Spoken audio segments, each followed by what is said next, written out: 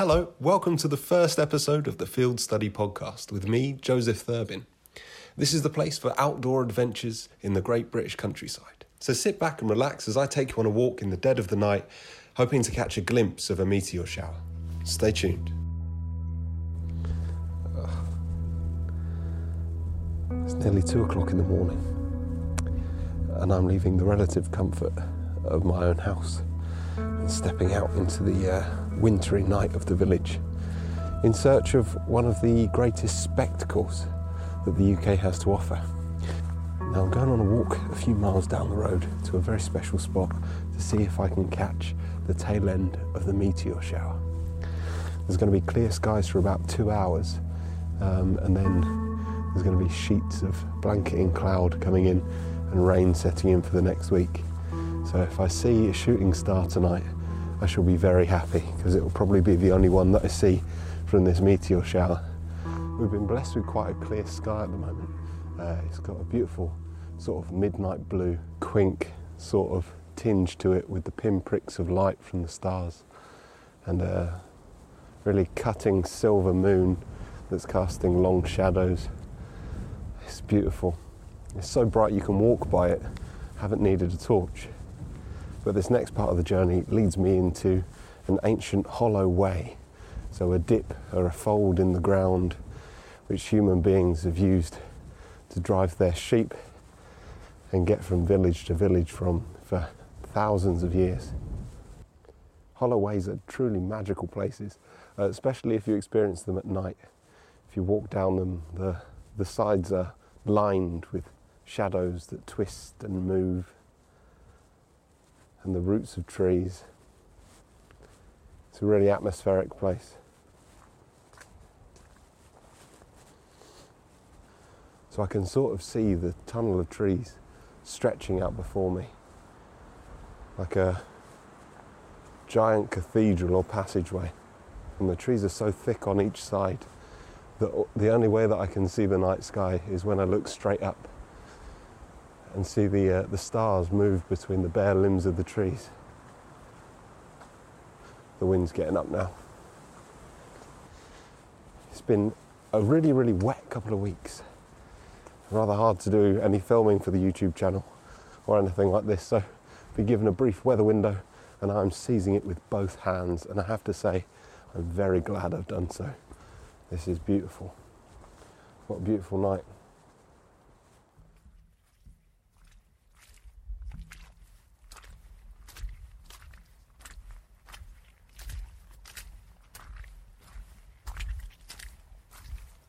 Now we're just coming down through some rather sticky mud to a lovely brook at the bottom of this valley. And I can see the moonlight scintillating on the surface of the water already. So there's a small bridge here with a structure around it that would have been blocked off at certain points like a sluice, so the shepherds from around here could dip and wash their sheep. So yeah, it's sort of like a rudimentary sheep dip in the river. Rather them than me though. Looks pretty cold at the moment. Might see if we can get the permission of the landowner in the summer to see if we can shut it off slightly and create like a little, bathing pool at the bottom of it. It's only small, but it'd be nice on a hot summer's day. I'm looking up constantly, trying not to miss a shooting star if it presents itself. So far, absolutely nothing, but I love the shape of the trees at this time of year when you can see the bare limbs against the night sky. It's like a map of blood vessels in a lung.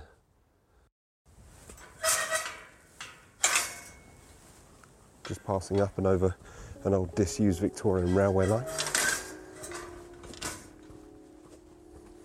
So the place that we're currently headed up to is rather special for me. My dad used to take us up there a lot when we were children, and it's a cluster of Bronze Age burial mounds perched high up on the downland. You can actually see them from my garden now. And I like looking out over across to them because they sort of run along the crest of the hill like the bumps, like the vertebrae in a spine. So whoever was buried there, their names are probably long lost and unpronounceable. But they obviously meant quite a lot to the people who lived here before me, the people that cleared this landscape for agriculture, The people that decided that this was an excellent place to live. When the burial mounds were first made, they would have been covered with chalk, so you would have been able to see them glinting in the sunlight on a summer's day from anywhere in the valley that looks up towards them.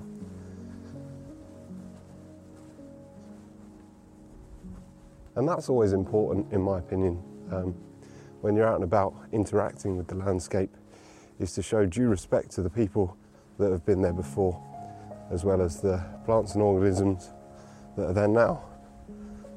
It's all part of one continuous string of respect, or something like that. It's early in the morning, guys. Forgive me. Oh, it's always very ominous when a cloud goes over the moon. I'm starting to see slightly less stars and slightly more cloud, which, I don't know, adds a little bit of jeopardy into the proceedings, doesn't it? I'm absolutely determined to see a shooting star. I love hiking at night. You can know a landscape your entire life, but if you come out walking at night at different times of year, it's like being on an alien planet. You see the world anew. It's a beautiful thing. There's sort of a culture of fear, I think, at the moment about activities at night and coming out on night hikes and experiencing it. And it's interesting because it probably comes from a part of our brain that evolved when we were being hunted by large predatory animals like Diana Felis, the huge big cat. I think sometimes it's important to remind ourselves of the species that we are. And the fact that here in the UK that we don't actually have any large predators. If you've never been on a night hike before or haven't done it regularly, I fully recommend it as a new way of getting an understanding of the landscape. Maybe don't do it alone. Find that one friend that is mad enough to wake up at 1 o'clock in the morning with you and come out on a walk. Those are usually the best friends anyway. And come out and experience it. It really is a completely different way to interact with your senses as well. Where sight takes a back seat, you'll find yourself noticing new smells, the texture of the ground beneath your feet. It really engages you with your body and your senses, and that's a valuable thing. I think we get a little bit too lost in our own brains sometimes. So coming out at night, and especially walking without a torch, really engages the part of our brain that evolved in order to be in these sort of landscapes, using all of our senses. As I'm getting higher up, it's getting more exposed, and you can hear the wind making the hedges creak around me. But looking up from this vantage point, we haven't even reached the top of the hill yet, but looking down the valley to the village that I've just left with all the people tucked up in their beds, the lights look like a continuation of the stars or a bed of embers. And I just need to see one shooting star, one meteor, and then I will be winding my way back and hopping into bed before my girlfriend and the dog even wake up for work in the morning. They'll never know. It's about 3:30 now. I've been walking for about an hour and a half. Yeah, no shooting stars, but plenty of satellites making their way across. Wow, what a difference a couple of months makes. Now, I'm currently up at the field that I filmed the field mushroom video in, the Agaricus campestris video in, back in those sun-baked, golden, grassy days of the end of summer. Now it's all churned up mud and hoof marks, and the wind whistling through the barbed wire. Beautifully bleak. So you'll be happy to hear that I just waded through like 3-inch deep mud and my shoes didn't leak. So that means they're waterproof, which is fantastic news because they are super comfortable. I've got some excellent stuff planned later on in this year.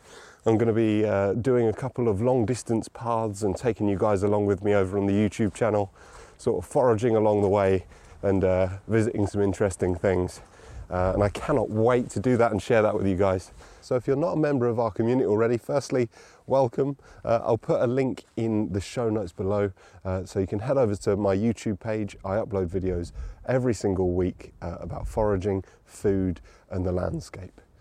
So head over there and check that out if that seems like something you'd be into. This podcast here is a vehicle for me to explore the other parts of the countryside and the landscape that I don't get to talk about in my videos. So coming up on this first season of the podcast, we've got lots of exciting things. Night hikes like this, we've got camping trips, we've got interviews with interesting people, and hopefully you and I will learn lots of good stuff along the way. And I can't wait to share everything with you. It's been a labour of love. I've had to teach myself a lot of new skills in order to bring it to fruition, but we are here, and I hope you enjoy it. So, we're nearing the top of this hill now. So there they are. What a place to be buried though. It's chalk downland, so it's filled with lots of downland wildflowers like field scabious and agrimony. But this field is also one of my favourite spots for picking fairy ring champignon or Scotch bonnet mushrooms. And the colonies here, the rings of them are absolutely huge, some of them immeasurably so. You can follow a line of them for ages and it just seems to curve ever so gently. So who knows how old they are? Maybe the people that buried their dead up here also foraged for the mushrooms. Maybe the ancestors of those fungi colonies fed the people that walked this trackway before me. It's a lovely way of thinking when you're out foraging.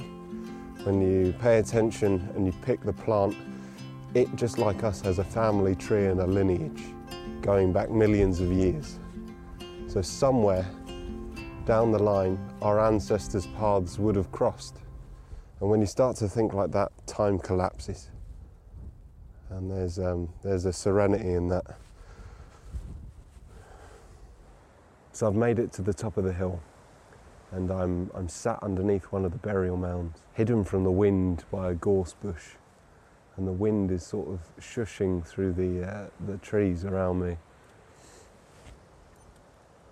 And I've got about 4 hours until the sun rises.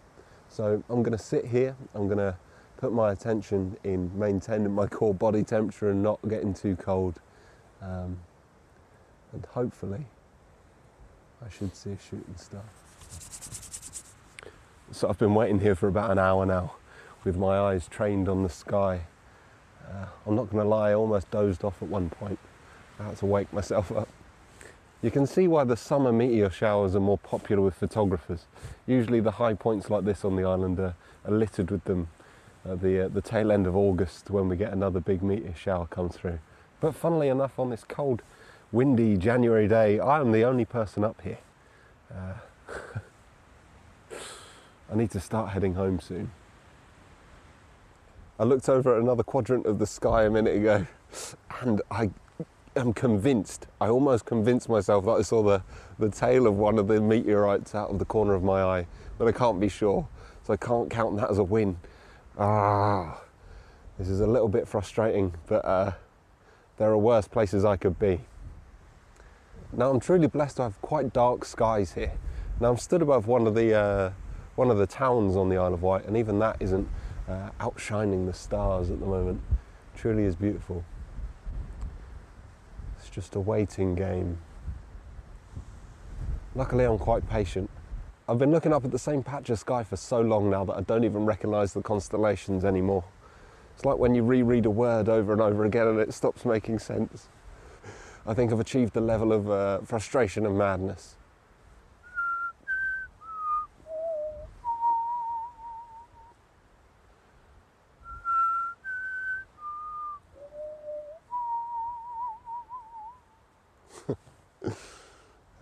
Losing it.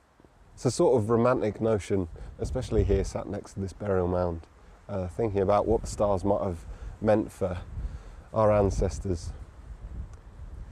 And we can mythologise and over-romanticise about it, but realistically all that is supposition. But what we do know is that, but one thing that is as true now as it was then is that the stars are an extremely useful tool for us to navigate by. And in a later episode of this podcast, I'm going to be teaching you some of the most basic ways that you can use the stars for navigation. And using the stars for navigation is a discipline. It is something that needs to be practiced, and it is something that gives an immense amount of joy. When you can sort of navigate without a map underneath a starry sky in the middle of summer, it is liberating. So there are two things I wish I brought with me right now.